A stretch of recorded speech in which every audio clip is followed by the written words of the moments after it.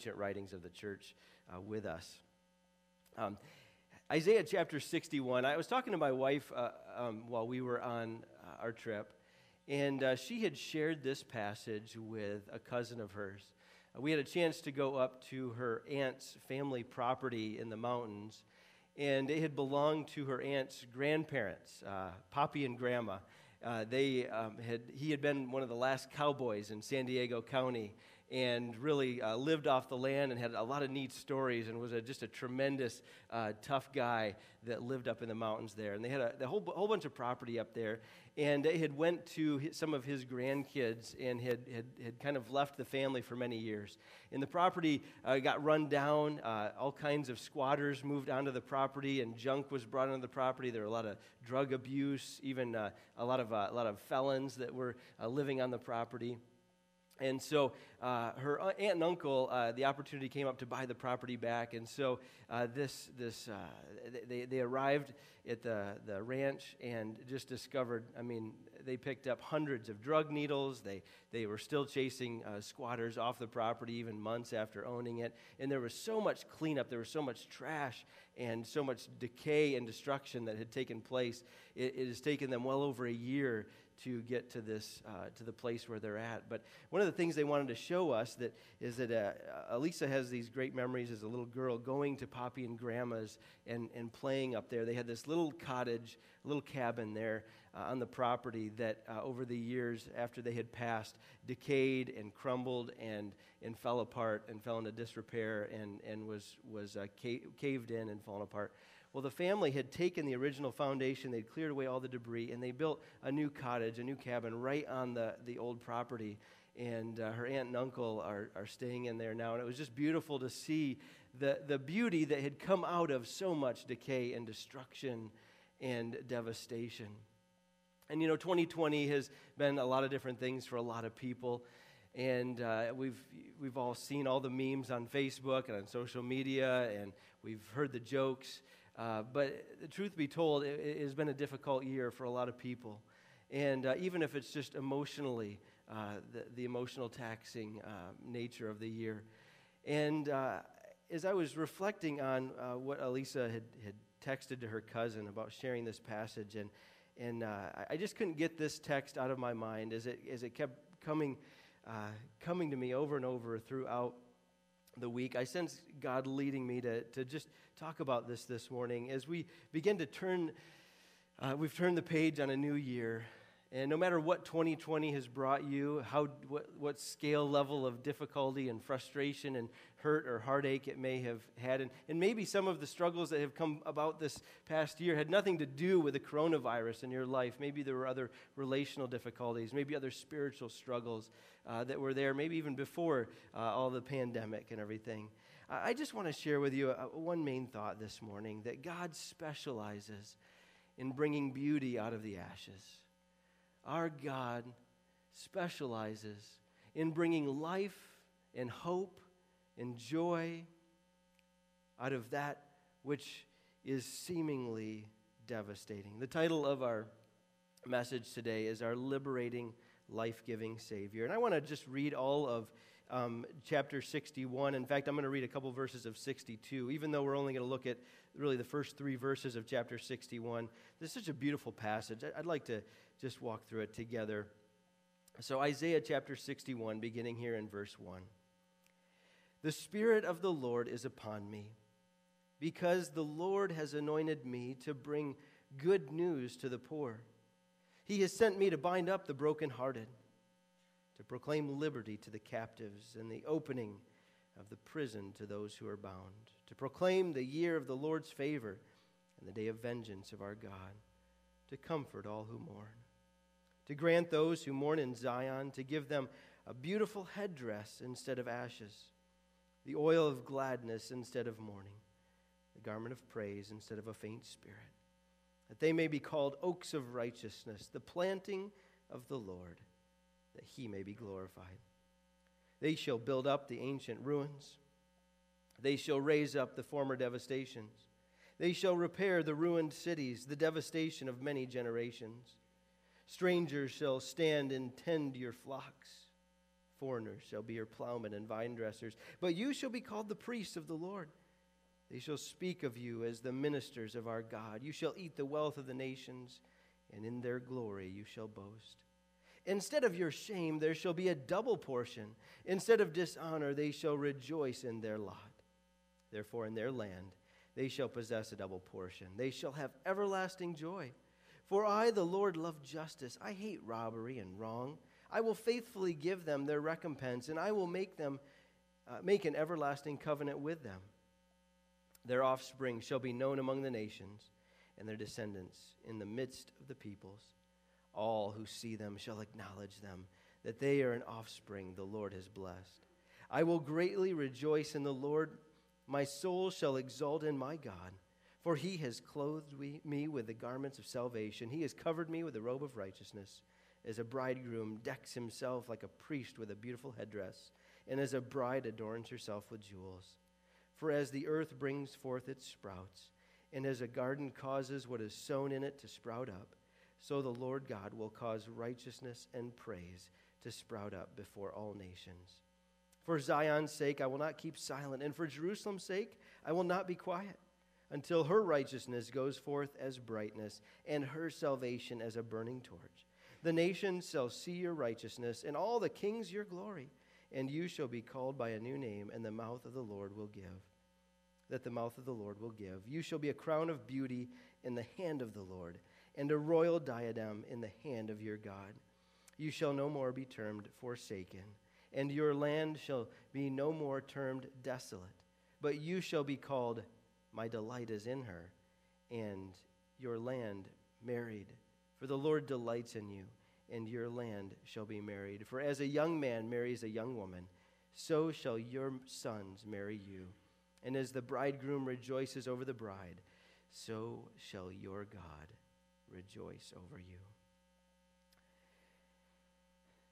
The Jewish people, Judah here, was in captivity as Isaiah was writing this. And he was looking forward to a time where they would experience deliverance from God that he would accomplish on behalf of his people.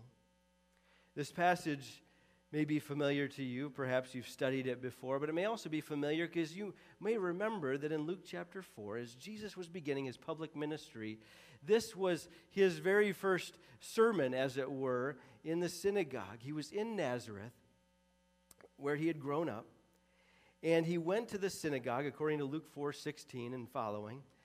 He went to the synagogue on the Sabbath, and he stood up to read. And the scroll of the prophet Isaiah was given to him, the text says. And he turns to this passage.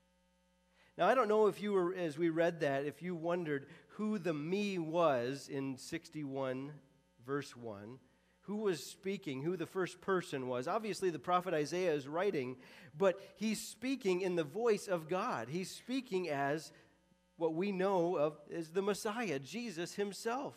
Because Jesus read this passage. It says he unrolled the scroll in Luke 4, standing that day in the synagogue, and he says, the Spirit of the Lord is upon me, because he's anointed me to proclaim the good news to the poor. He has sent me to proclaim liberty to the captives, and the recovering of sight to the blind, to set at liberty those who are oppressed, and to proclaim the year of the Lord's favor. And the passage says, he rolled up the scroll and gave it back to the attendant and sat down. That was a first century version of a mic drop, as it were. And it says, the eyes of all the synagogue were fixed on him, and he began to say to them, today, this scripture is fulfilled in your hearing. What was he saying to them?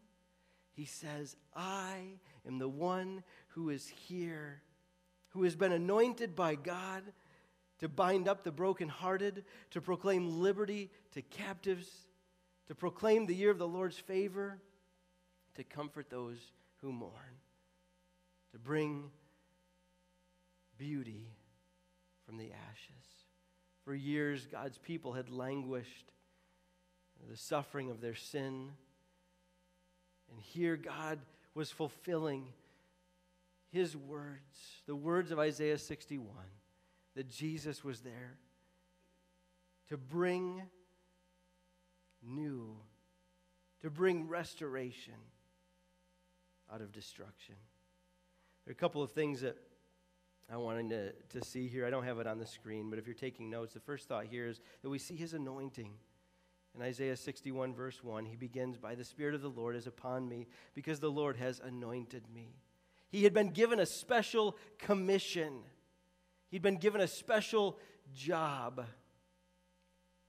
Sometimes when you were a kid, maybe you were excited when you were given that first extra bit of responsibility, that extra bit of like, wow, they're really letting me do this on my own. And you felt that sense of pride, like, I've been commissioned here, I've been given this task, and I'm going to go and do it, and I'm going to do it to the best of my ability. I'm going to make them proud. Jesus here was given a task. He was anointed by God. He was sent into this world. We've celebrated that over Christmas, and I hope we don't stop. I hope we don't leave that pack it away with all the decorations and lights. We reflect on Jesus' commissioning. He is sent by the Father. And we see the Trinity here. The Son is speaking. He says, "The Spirit of the Lord is upon me, because the Lord," that would be the Father, "has anointed me to bring good news." So we see the Trinity here, the Father, the Son, and the Spirit, all involved in this mission to bring redemption, to bring restoration and healing, to bring beauty out of the ashes, as it were. He's been anointed by God. We can't honor Jesus too much, because he is the one commissioned by God. He is the one sent to bring redemption and salvation to us. But secondly, we see his mission. We saw his anointing, but we see his mission. And his mission is listed in the next couple of verses here. We see, first of all, that he was to bring good news to the poor. One writer said that this term, good news, is not restricted to financial or material conditions, nor is there any justification in the context for limiting the reference to the oppressed minority of the righteous persons. He's speaking here of the poor as those who are distressed or in trouble for any reason, including sin. You know, when we see that word poor, we often think of those who are financially struggling. And to be sure, that is encapsulated in this term here. Jesus went and ministered to those. But it's a broader term. It refers to all those who are in need. That's all of us. We all have this spiritual need. We're without Christ when we're born into this world. And we need his salvation. We need his forgiveness. This writer goes on to say, who are the poor?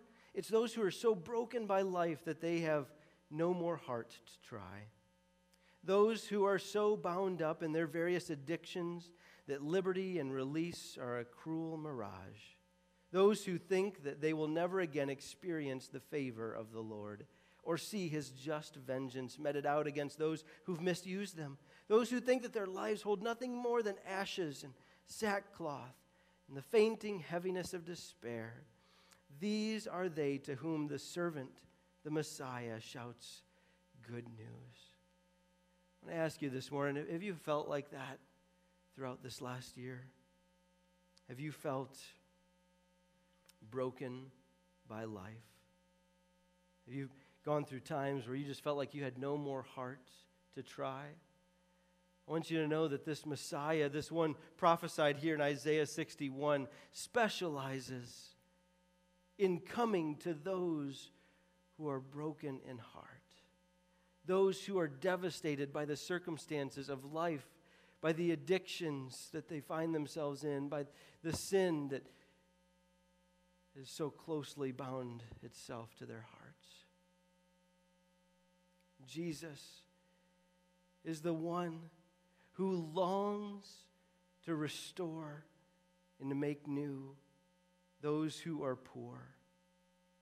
And it says that he's bringing good news, not just well wishes, not empty platitudes.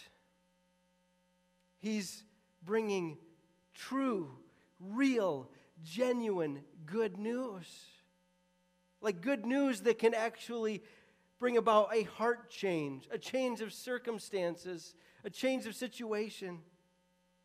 The Hebrew word here that's used is baser. It's used often in Isaiah. It's used in Isaiah 52:7, a passage that may be familiar to you.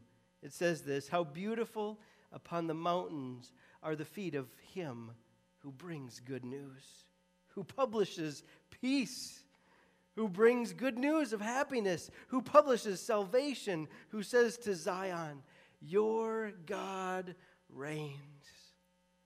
The mission of Jesus is to bring that good news to a hurting world.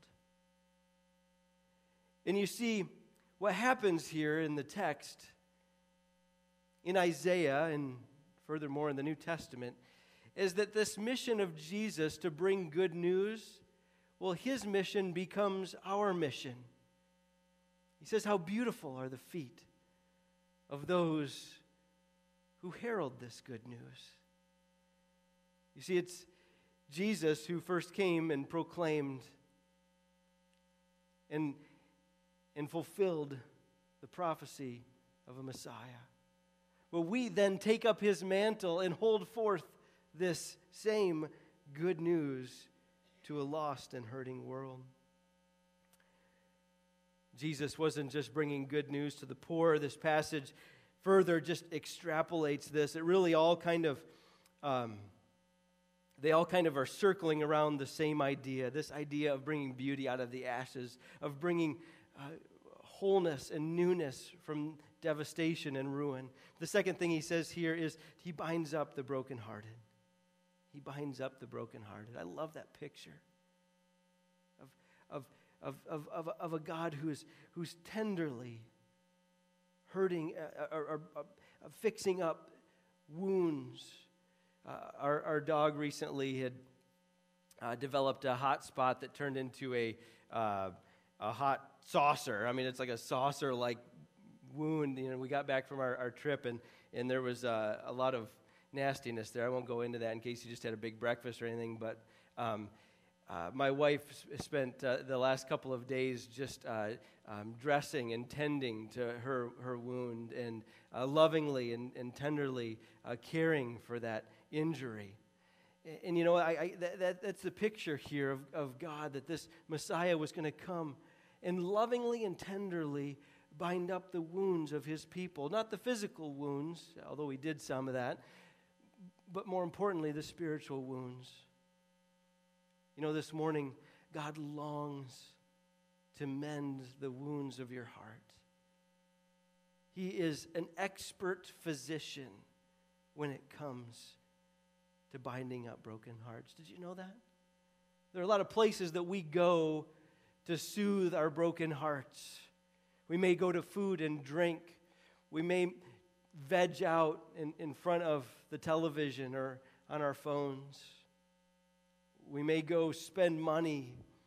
We may go on trips or indulge in illicit, unbiblical sexual behavior. But at the end of the day, none of those things will heal our broken hearts. None of those things will fix the wounds that are deep within our soul. Only Jesus can do that. And it's his specialty. It's his specialty.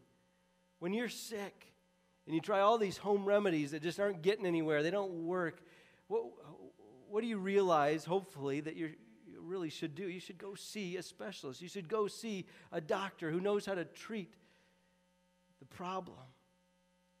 You see, so often we're wrapped up in our own home remedies, trying our own thing, trying this fulfilling thing, this salve, this ointment, and it does nothing to really bind up our brokenness. Only Jesus can do that.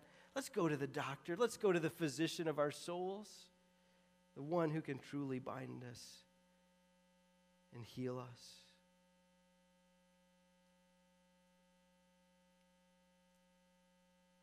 It says that he's there to proclaim liberty to the captives. To proclaim liberty to the captives. That word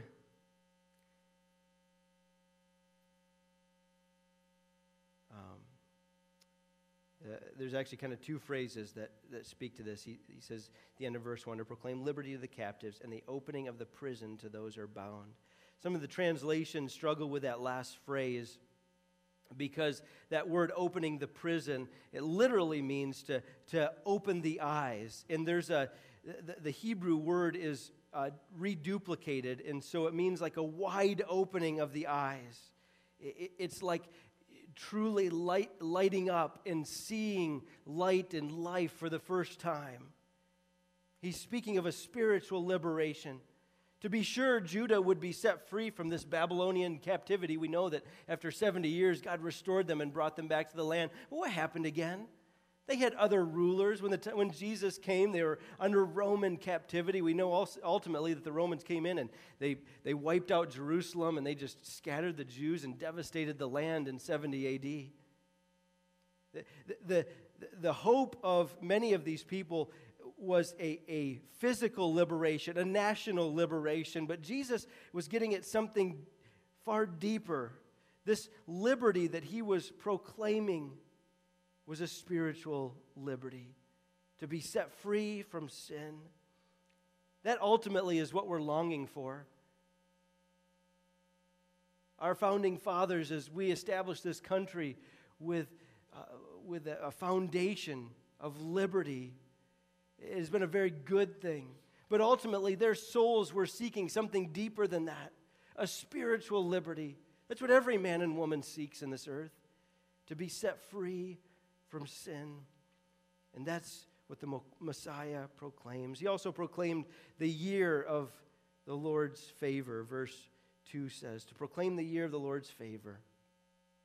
This hints back at the year of Jubilee, as you can read about it in Leviticus chapter 25 if you want to dive in there. But every 50th year, Israel was to take a whole year off. They were to cancel all the debts, return all the original owners of property to all the original families. Everything that had been sold was to go back the way it was. It was sort of like a whole year of like living generously and graciously. And they were to, according to Leviticus 25:10, to proclaim liberty, freedom throughout the whole land. That was everybody's job for an entire year. That celebration, that commission was not an end in of itself. It was to foreshadow what Jesus would do. Galatians 5:1 tells us that. Isaiah here is saying that the Messiah brings liberation to its fullest realization through the gospel. You see, you can have your family property returned to you. You can be set free from indentured servanthood. But ultimately, that doesn't get at our true heart aches, our soul needs. What can only meet those demands is the cross of Jesus Christ. The cross cancels all of our debts. God says we're free to leave the past behind and to move on with joy. That is the mission of Jesus in our lives and in the world. It says he was to comfort those who mourn. The Messiah was to come and comfort those who mourn.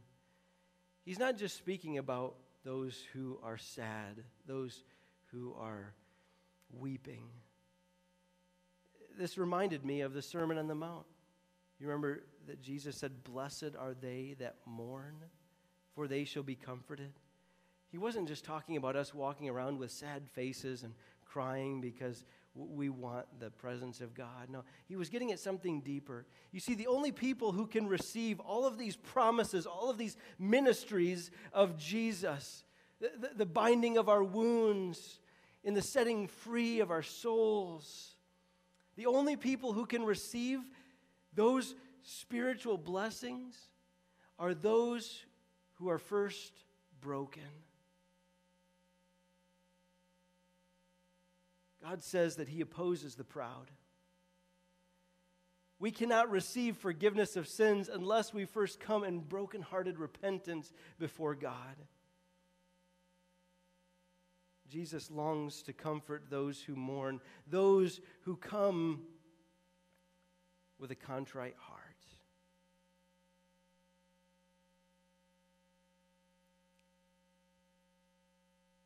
Some of us can be pretty lousy comforters, you know.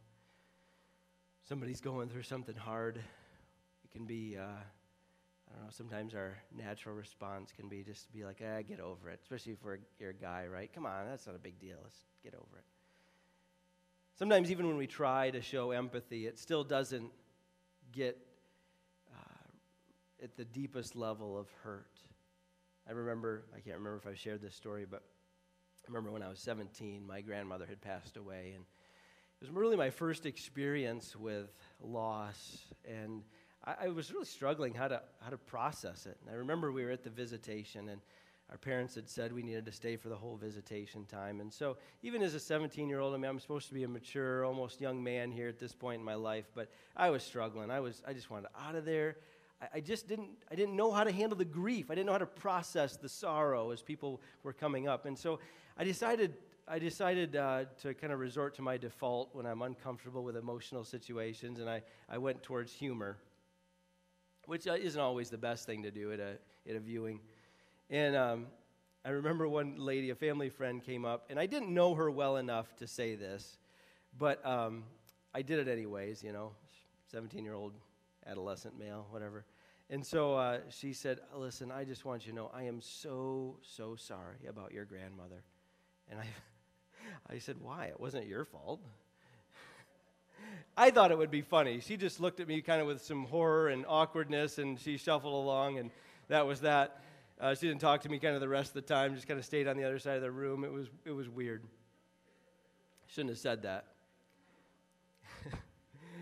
Sometimes we struggle to bring comfort in the midst of heartache and loss, but there's one who never, ever, ever struggles for the right words. There's one who never, ever is at a loss for what we need. There's one who never awkwardly shuffles away when the silence becomes uncomfortable. Never. And it's Jesus. He longs to comfort those who mourn, those who are broken over their sin and come in heartfelt repentance, or those who are mourning because of devastation or loss in their life. You see, Jesus is the one who longs to come and give restoration. He said in John 10:10, I come that they might have life and have it abundantly. That's why we see in the next phrase here, he says, I want to give a beautiful headdress instead of ashes. I was struggling to understand the headdress imagery until I read verse 11 there, where he speaks of, verse 10, where he speaks of it being part of the bridal costume, as it were, for your wedding day. And you see then that what Jesus is doing is he's bringing beauty. I mean, what's more beautiful than a wedding? And he says, I'm bringing this marriage service together between you and me. I'm bringing this beautiful thing out of ashes.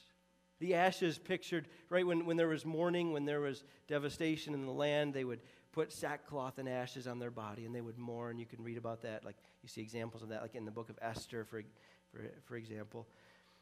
And he says, I'm going to trade your garment of weeping, of sorrow, for true beauty, for joy, for celebration, for total healing.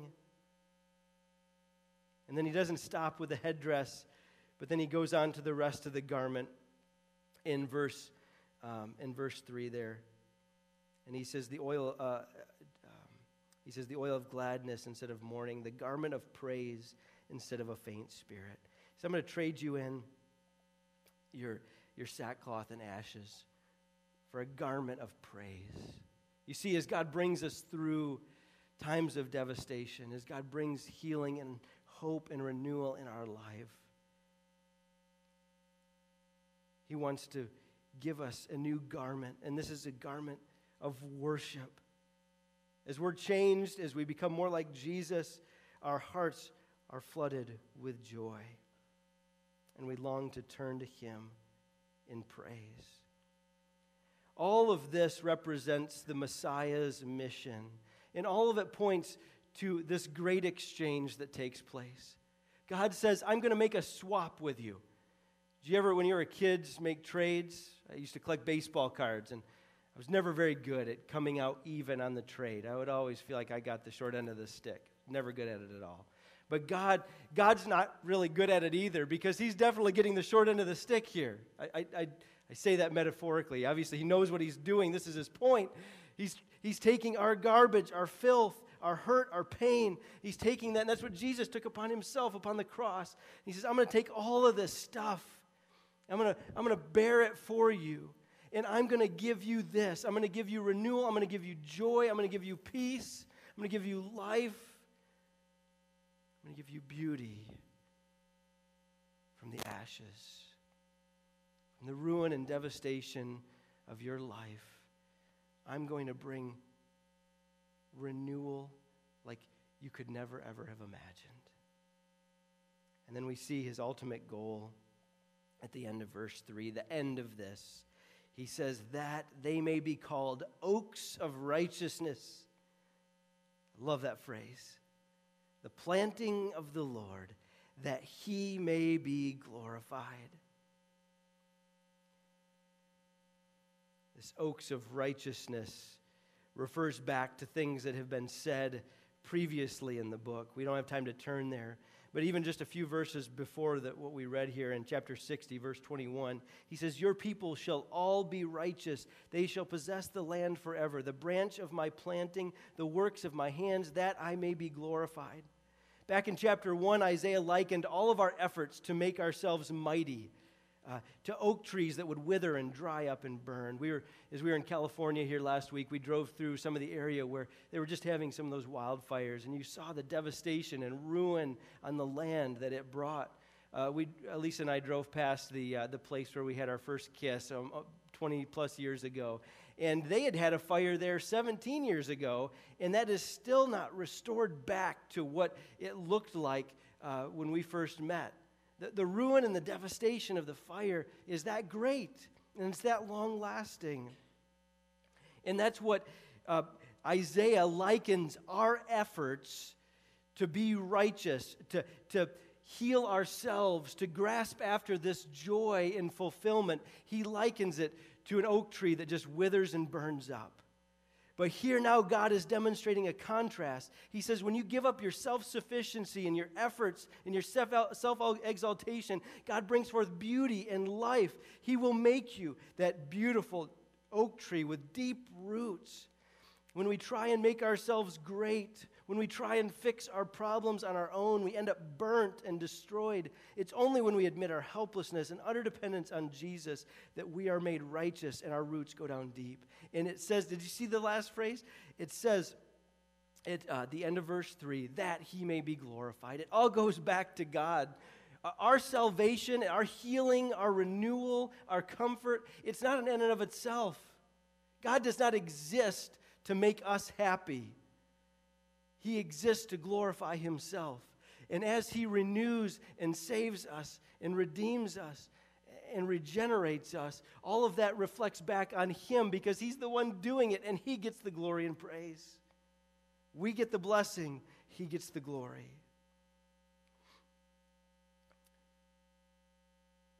There was, however, a phrase that I left out. I left it out just as Jesus did when he read this passage in the synagogue in Luke 4. The phrase I left out that Jesus did not include was found in verse 2, to proclaim the year of the Lord's favor and the day of vengeance of our God. That phrase, the day of vengeance of our God, was not read by Jesus in the synagogue that day. And many commentators have wondered why. I think it's simply this. Because Jesus was there at that moment in his first coming to proclaim the favor of God. The day of vengeance waits for his second coming. This passage will be ultimately fulfilled. Most of it was fulfilled in his first coming, but his second coming will include a fulfillment of that phrase. You see, Jesus has come to proclaim favor, comfort to all those who mourn, all those who come with broken-hearted gladness before God. But we must remember that the judgment of God is a real thing. You see, and this is where I want us to land today. If this mission of Jesus is to proclaim this good news. And we then are his ambassadors, his teammates, as it were, to pick up the torch, as he told us in Acts, you shall be my witnesses, and to continue this mission in the world today. If that's true, what is our motivation? Love? A longing to see others experience the wholeness and renewal that we have? Yes. But I think that we would do well to remember that the day of vengeance of our God is a very real thing. You see, for those who don't repent, to those who don't mourn, those who don't come before him in humble submission, this is a very real and a terrifying thing. That God's wrath will be poured on those who don't repent and turn to him and receive the forgiveness that is found only in Jesus Christ. As we come into 2021, one of my prayers is that we have a renewed passion to proclaim the gospel to the lost, to make disciples. And if this is true, that there is a day of vengeance coming, it means hell is a very real place for those who do not turn to Jesus and find forgiveness. Charles Spurgeon has famously said, if sinners be damned, at least let them leap to hell over our dead bodies. And if they perish, let them perish with our arms wrapped around their knees, imploring them to stay. And let not one go unwarned and unprayed for.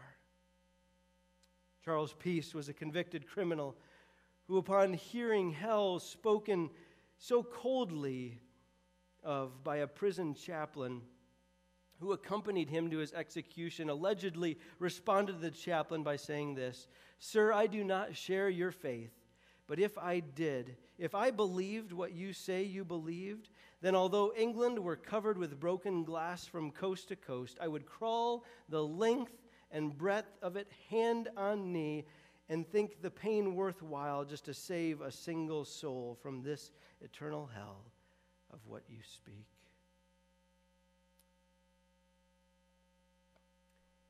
As we rejoice in the healing that God offers, let's not keep that remedy, that glorious cordial, to ourselves. But may we, like Jesus, proclaim this good news. I don't know where you are this morning. Maybe you came in here feeling as one of these described in this passage, brokenhearted, worn out, exhausted, at the end of your rope. Jesus longs to bring you healing.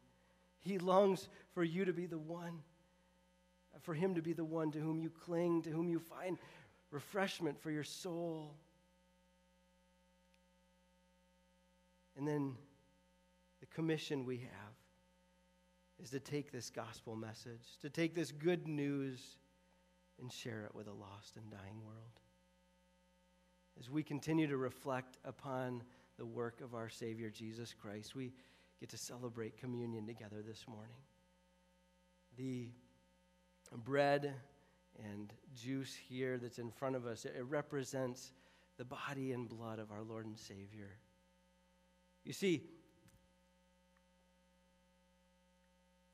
as believers living in Jesus' day, as followers of God, read this passage in Isaiah 61, and as they read the Old Testament prophecies, they saw all of these proclamations of renewal and hope, and they had they grabbed a hold of them, and they held on. They loved these promises. They waited for their fulfillment. They were so excited to have this proclamation of victory, to be set free.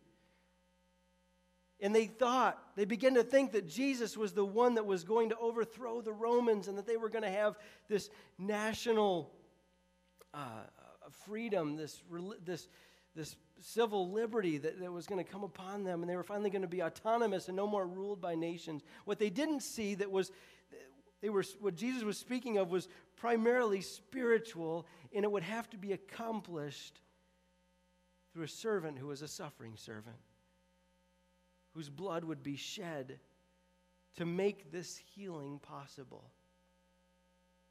As we celebrate communion together for the first time in this new year, I want to just give us a couple extra moments to reflect on the liberation that was accomplished through Jesus' death on the cross. If you happen to be visiting here or you've never had communion with us before, I want to let you know you don't have to be a member here or anything. If you're a follower of Jesus Christ, if you've trusted him as your Savior, if you've experienced this binding up of your brokenhearted and you've been set free from your sin, the penalty and the punishment of your sin through Jesus, you've experienced his righteousness because of his finished work on the cross, we want to invite you to join us in celebrating communion today. If you need gluten-free bread, that's here, that's marked at this spot. As the worship team plays here in a moment after we pray, you can just come on up out of your seat, come to the front, and grab the bread and the juice and take it at your will as they sing. I want us to just take a moment and bow our heads as we come into this new year. Let's just reflect on what Jesus has done for us and what he longs to do through us as we proclaim the year of the Lord's favor.